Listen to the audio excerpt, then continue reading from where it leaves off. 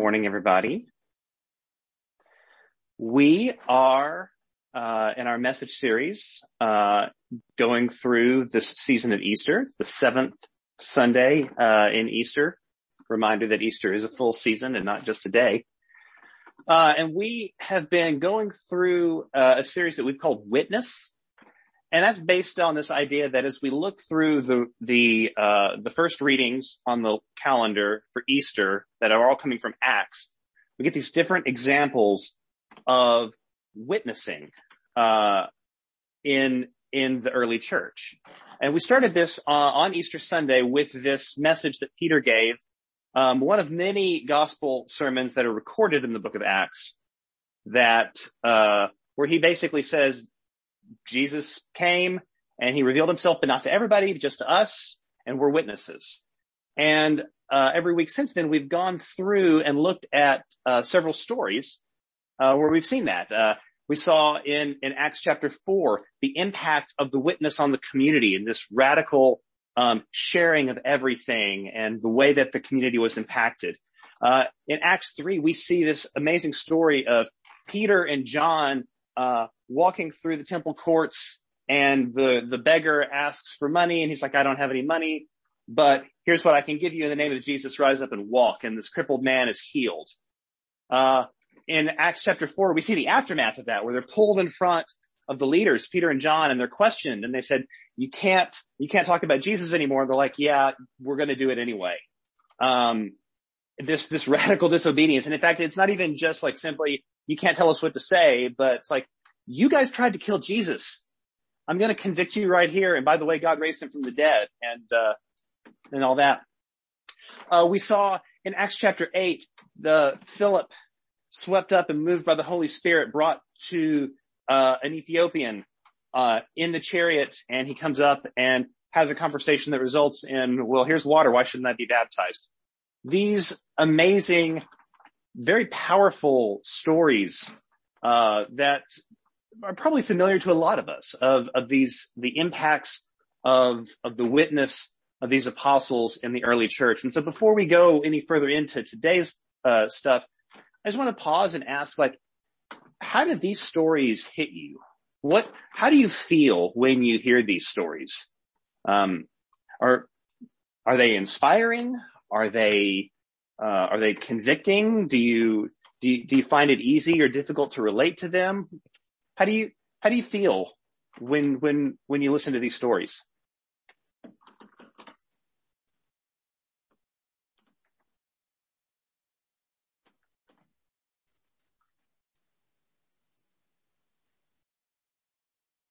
Go ahead, John. I am genuinely grateful for the format of Storyline Community Church. I have read these stories many, many, many times over the decades before I came to this group, and I had my set perception and understanding and interpretation. And then I got so many other perspectives, and stories of Jesus and the apostles and blah, blah have been rounded out. So it's a dynamic, ongoing living process, and I commend Charles for pioneering this methodology, like allowing some bozo in the pew to talk like myself. Ordinary non-clergy bozo. Okay, that's what I'm trying to say. Yeah, that's the clergy. You have the lady, and then you have the bozos, and all are welcome to speak here. I love it. Ben, I see a disembodied yellow hand floating next to you. Yeah, that's my disembodied yellow hand. As we've walked through Acts this time, what's been highlighted for me, more so than anything else, and really more so than any other time, is how complex and hard and difficult living community is. Like, it's easy to look at the stories and have all the right answers, but I've been really struck by the struggle as people have tried to figure out, what do we do with God doing a new thing, particularly when it goes against how we've always understood the ways in which God works. So it's just been interesting that for me, I've noticed, in spite of how clean I want to make the story of Acts, it's actually really complex and it's really difficult. People mess up, they get it wrong, people are hurt, kind of like life. So that's really stuck out to me this go around. Thanks, Ben. And I feel similar about looking at Acts right now.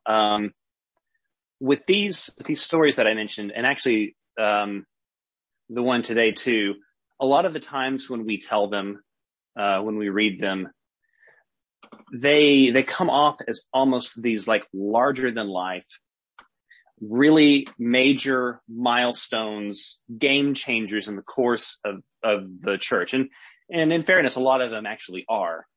But like when we come and read the stories, like we bring the weight of all of that at this moment. And so a lot of times we look at these apostles and these stories and they almost seem like some kind of evangelistic superheroes, right?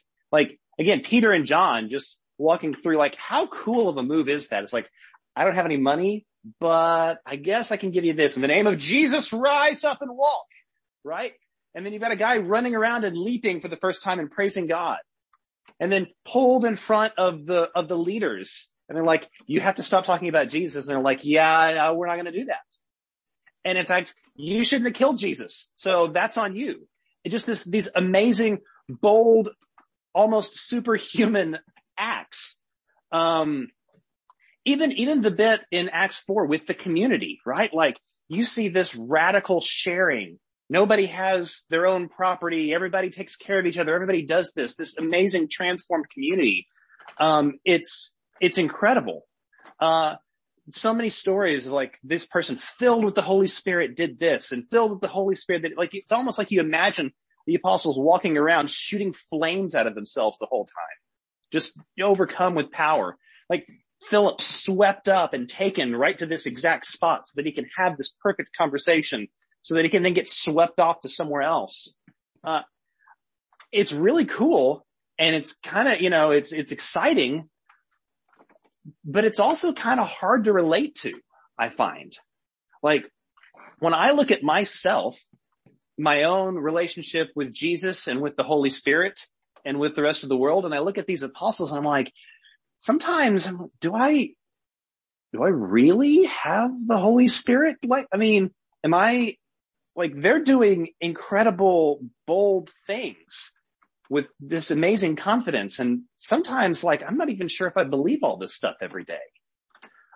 So I find it kind of hard to relate to. And that actually even brings us into today's story, which, funny thing, we're in Acts chapter 10 today. When I kicked off this series on Easter Sunday, we were also in Acts chapter 10. And in that lesson, I did something that I almost never do, which is I completely ignored the context of what we were reading and instead focused only on what was being said.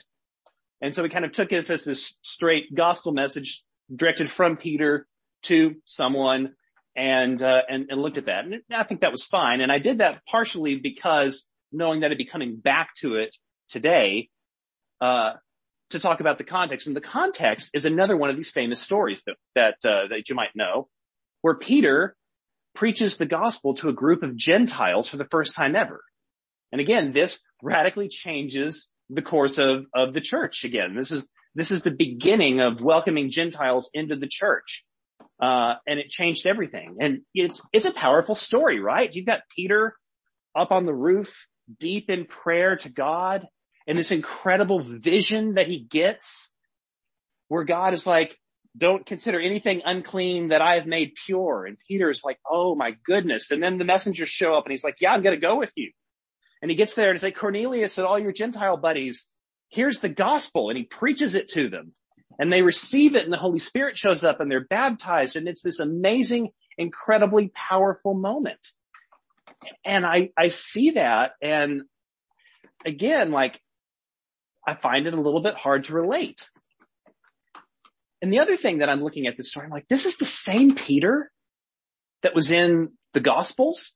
Like these apostles in Acts are the same disciples that were following Jesus around in Matthew, Mark, Luke, and John. And in the Gospels, these guys are not like superstar, bold, always saying the right thing, always doing the right thing, doing amazing stuff all the time. These guys are tripping over themselves constantly in the Gospels, right? Jesus shows up and he preaches something, he speaks in parables, and the disciples are like, we don't get it. And so he's like, okay, let me explain it to you. And they're like, yeah, we still don't really get it. They're arguing with each other over who's the most important. He's constantly trying to teach them things they don't understand. A lot of times they'll come in and they'll say the exact wrong thing at the wrong moment.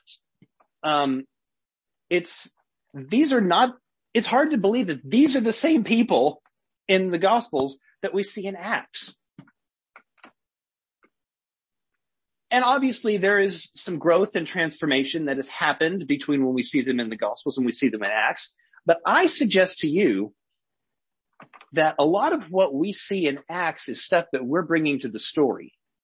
Because we know that these are big deal, monumental stories. When Peter preaches to Cornelius, that changes the church. That's a big, important, monumental thing. And so we're like, wow, Peter, he did it. And we bring that with us to the story. But I suggest that if we really look at the text, if we look at it, we can still see that same old Peter back from the Gospels in it. And I think we might find something that's a little bit easier to relate to. So that's what I would like to do today, is just go back through. Let's get into the context of this story and let's see what we see. So this is Acts chapter 10, and it starts right at the beginning. And like I said, the story begins with Peter deep in prayer for God, right? Acts chapter 10, verse 1. There was a man in Caesarea named Cornelius, a centurion in the Italian company. He and his household were pious, Gentile God worshippers.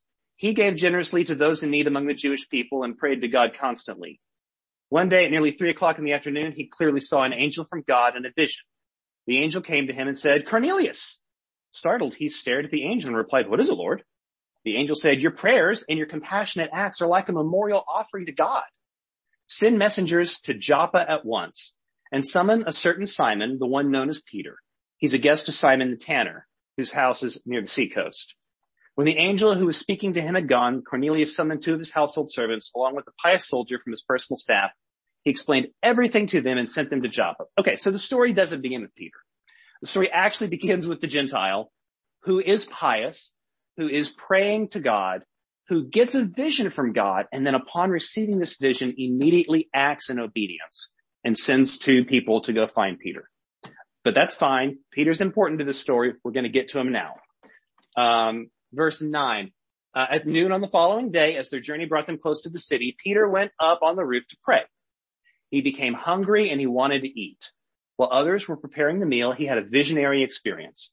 He saw heaven opened up and something like a large linen sheet being lowered to the earth by its 4 corners. Inside the sheet were all kinds of 4-legged animals, reptiles, and wild birds. A voice told him, get up, Peter, kill and eat. And Peter exclaimed, absolutely not, Lord. I have never eaten anything impure or unclean. The voice spoke a second time. Never consider unclean what God has made pure. So there's our vision, right? And Peter gets it, and he is prepared and ready to go to Cornelius, right? Verse 16, this happened 3 times. So it took 3 times for him to get it. I mean, maybe that's fine. 3 is a significant number. Maybe there's, like Peter denied Jesus 3 times. Jesus, do you love me? Will you feed my sheep 3 times? Maybe the 3 is just a significant number here and kind of helps drill it in. That's probably fine. But surely he hears the vision. He sees it 3 times and he gets it, and he's ready to go do what he's been called to do with Cornelius. Okay. Verse 17, Peter was bewildered about the meaning of the vision. Well, okay, fine. He's going to think about it for a minute, but it's okay. Just then the messengers sent by Cornelius discovered the whereabouts of Simon's house and arrived at the gate. Calling out, they inquired whether the Simon known as Peter was a guest there. Okay, so while Peter was brooding over the vision, so he's up there still trying to figure it out. He's like, what in the world could this possibly mean? The Spirit interrupted him. I love this because it's almost like God's like, all right, I don't have time for you to figure this out. Look, these people are looking for you. I'm going to give you very specific and direct instructions now, Peter. Go downstairs. Number 1. Number 2, don't ask questions. Number 3, just go with them because I have sent them. All right. Peter can follow directions. Number 1, so Peter goes downstairs and told them, I'm the one you're looking for. Number 2, don't ask questions. He says, why have you come? Come on, Peter. It's fine. We'll get past. It's okay. They replied, we've come on behalf of Cornelius, a centurion and a righteous man, a God worshiper who is well respected by all Jewish people. A holy angel directed him to summon you to his house and to hear what you have to say. So Peter invited them to stay into the house as his guests. So he did go downstairs, but he asked a question and then he had them stay with him instead of going with them. But it's probably the end of the day and they're going to have a journey tomorrow. So it's fine, right? And it is. The next day he got up and he went with them together with some of the believers from Joppa. They arrived in Caesarea the following day. Anticipating their arrival, Cornelius had gathered his relatives and close friends. As Peter entered the house, Cornelius met him and fell at his feet to honor him. But Peter lifted him up saying, get up. Like you, I'm just a human. As they continued to talk, Peter went inside and found a large gathering of people. Now these are the moments in Acts where Peter really shines, where he goes in and he's in front of a large group and the Spirit fills him and he knows what to say. And he says the right thing for these people to hear to make his point. And he walks in and he said to them, you all realize that it's forbidden for a Jew to associate or visit with outsiders. However, God has shown me that I should never call a person impure or unclean. Oh, Peter. Oh, gosh. That's so awkward. You go into a room full of Gentiles and you're like, I'm not supposed to be here. It's against the rules. But you know what? I have evolved. I don't really think that you are all impure and unclean people. Okay, Peter, we'll get through it. It's okay. So he says, all right, when you sent for me, I came without objection. I want to know, why have you sent for me? Yeah, great. Admit to the entire crowd, I don't know why I'm here. So Cornelius tells him that 4 days ago at 3 p.m, he had this vision. He saw the man, and he told him to send for him. And I sent for you right away. And now here we are gathered in the presence of God to listen to everything that the Lord has directed you to say. See, Cornelius is trying to tee it up for him. Let me give you the softball here. Just here it is. Just tell us what the Lord has directed you to say. And this is when Peter launches into that amazingly powerful gospel sermon that we looked at on Easter Sunday. Peter said, I really am learning that God doesn't show partiality to one group of people over another.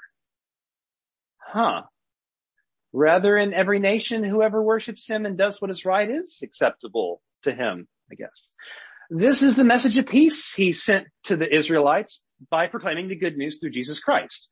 He is Lord of all. You know what happened throughout Judea, beginning in Galilee after the baptism John preached. You know about Jesus of Nazareth, whom God anointed with the Holy Spirit and endowed with power.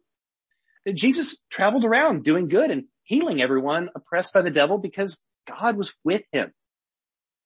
And we are witnesses of everything he did, both in Judea and in Jerusalem. And they killed him by hanging him on a tree, but God raised him up on the third day and allowed him to be seen. Not by everyone, but by us. We are witnesses whom God chose beforehand, who ate and drank with him after God raised him from the dead. And he commanded us to preach to the people and to testify that he is the one whom God appointed as judge of the living and the dead.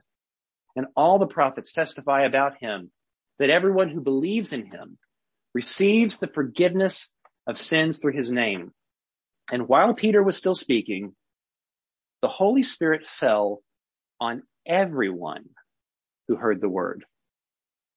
And the circumcised believers who had come with Peter were astonished that the gift of the Holy Spirit had been poured out even on the Gentiles. They heard them speaking in other languages and praising God. And Peter asked, these people have received the Holy Spirit just as we have. Surely no one can stop them from being baptized with water, can they? So he directed that they be baptized in the name of Jesus Christ. Then they invited Peter to stay for several days. So when you look at the story and everything that goes on in there, you still see some glimpses of the old Peter. You see somebody that's not quite getting it the first time, or the second time, or the third time. Someone that kind of has to be dragged into it a little bit.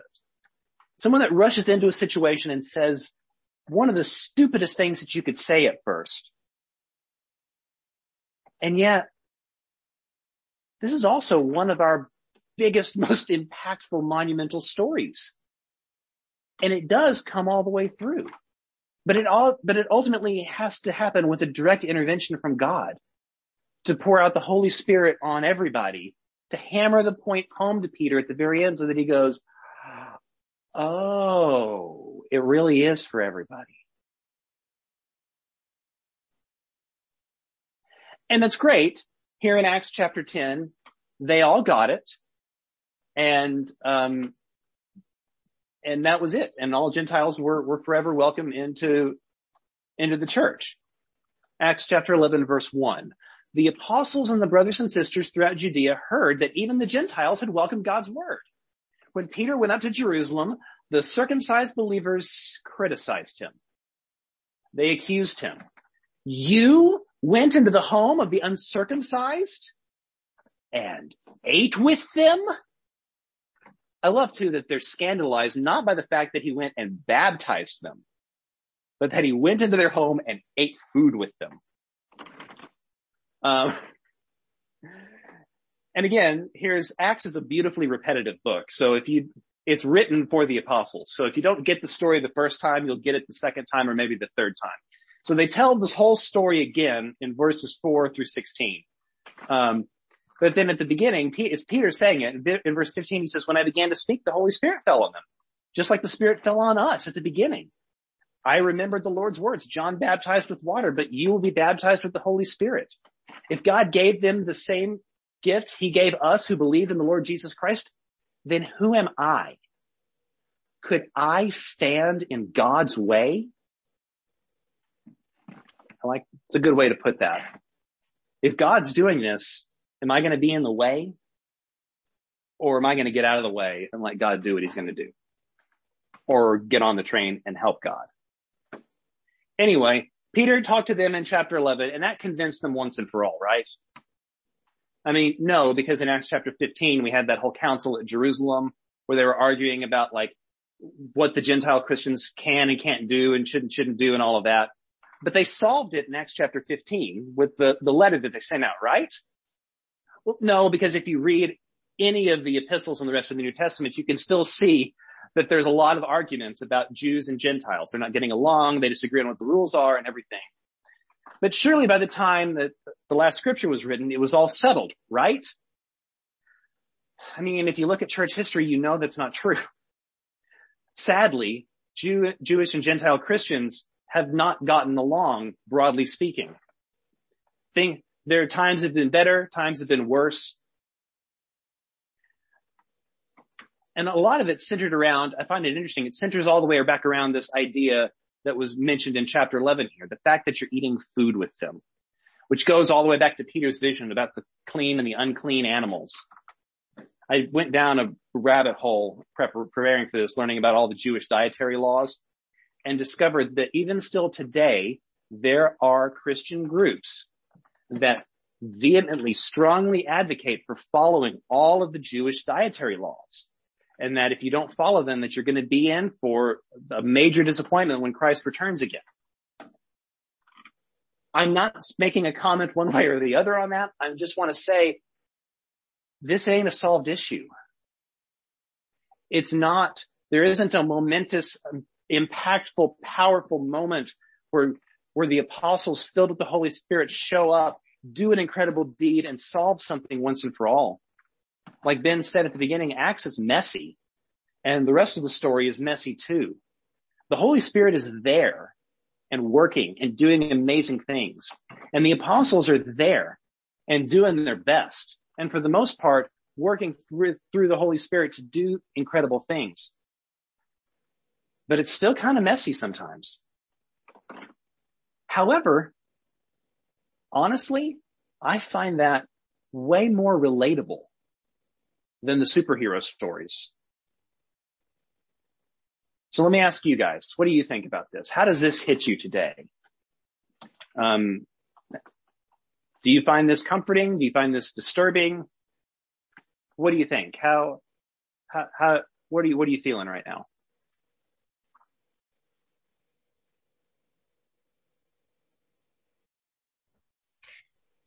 I agree with you, Ted, that it feels a lot more relatable than the superhero kind of version, or just this like altruistic, kind of, that's always been my, reading of the early church. Is everything was just wonderful and perfect and everybody got along and it was just beautiful, and we're the ones who messed it up. And we just can't seem to figure out we can't seem to recapture that thing that they had.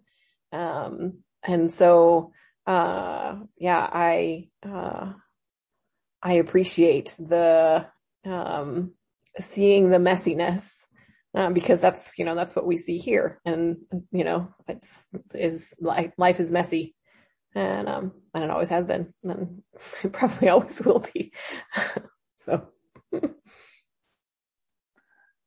Thanks, Sarah.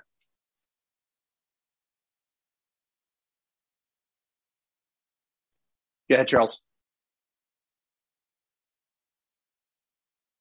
That was my embodied hand being raised. Contra Ben's. Sorry, I'm a dork. Affirmation and challenge for me. The affirmation of these stories is that they do resonate with my own experiences in mission. And the word that kept coming to mind as you were describing Peter's journey and the inclusion of the Gentiles, that whole story was just like bumbling. Like that the disciples kind of bumble along, like they bumble and fumble, or as Galen Van Reenen says, they fail forward, which is very much my experience in mission. Like that's how it works. Like that's normal. That is, and I mean the great deceit of like all of the missional conferences is that that's the part they edit out when they tell the stories, right? They tell the superhero version of this is how we got to the big win. This is how we got to the awesome results. And they omit all of the uncertainty and fumbling and bumbling and ambiguity.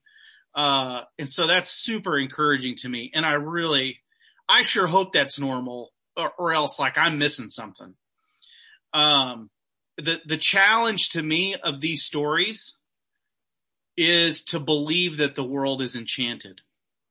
It is to believe that God is active in the world, in the Holy Spirit, ahead of us, that God does and is and wants to speak to us, guide us, and that we are in mission actually participating with God. And I feel tension there because I haven't made anybody walk who was disabled, the way that Peter has. Like I haven't seen these phenomenal miracles occur, and yet I don't want to let go of that sense of enchantment. There's something in me that still longs for, and I feel like gets glimpses of the Holy Spirit's activity. in mundane but powerful and beautiful ways. So that's how it's hitting me. Thank you, Charles. Like that. Val? Yeah, I really appreciate that comment, Charles. I think it's a reminder that what we think is the good news, like we don't have control over that, and God is working regardless of whether we join in with it or not, right? Like God was there with Cornelius and all the other Gentiles, regardless of whether Peter was going to be on board or not. Like it's happening, and you can join in or you can choose not to. And it talking about what Charles was saying about like feeling like there's all these signs and wonders that the disciples did or that people got to see, like, and does that even happen anymore? Like, is that even a thing? And it made me think back to, a lecture we listened to of Dr. Elaine Heath. She's one of the main professors of our neighborhood seminary. And she said that the sign and wonder of this age is a deep reconciliation of people who love to hate each other in the name of God. And that to me was like my first thought when I heard that was like, oh, that can't happen. And then I was like, wait, that's the Holy Spirit. That's the work of the Holy Spirit moving here. And then like we know when we love one another in the world, we know the gospel, we know the good news is true. Thanks, Val. Markila? Yeah, it reminded me of a book that Duncan read when he was in school. And it talked about the movements of the Holy Spirit throughout church history.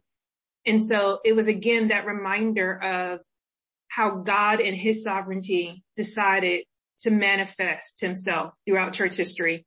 And it wasn't dependent upon the people. It's just God decided to show up on men and women in different ethnicities, in different ways, and they're powerful and we have records of it.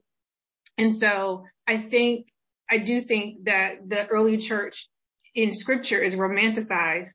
And so then we all think, okay, we have to live up to that. You know, we need to be this. But if we look at that, there was division and dissension. You know, there was stuff among them. So if anything, it gives me hope that he may show up with us too. That just maybe we might see the move of God because, you know, Lord knows we need him. So it's encouraging. Yes. Thank you.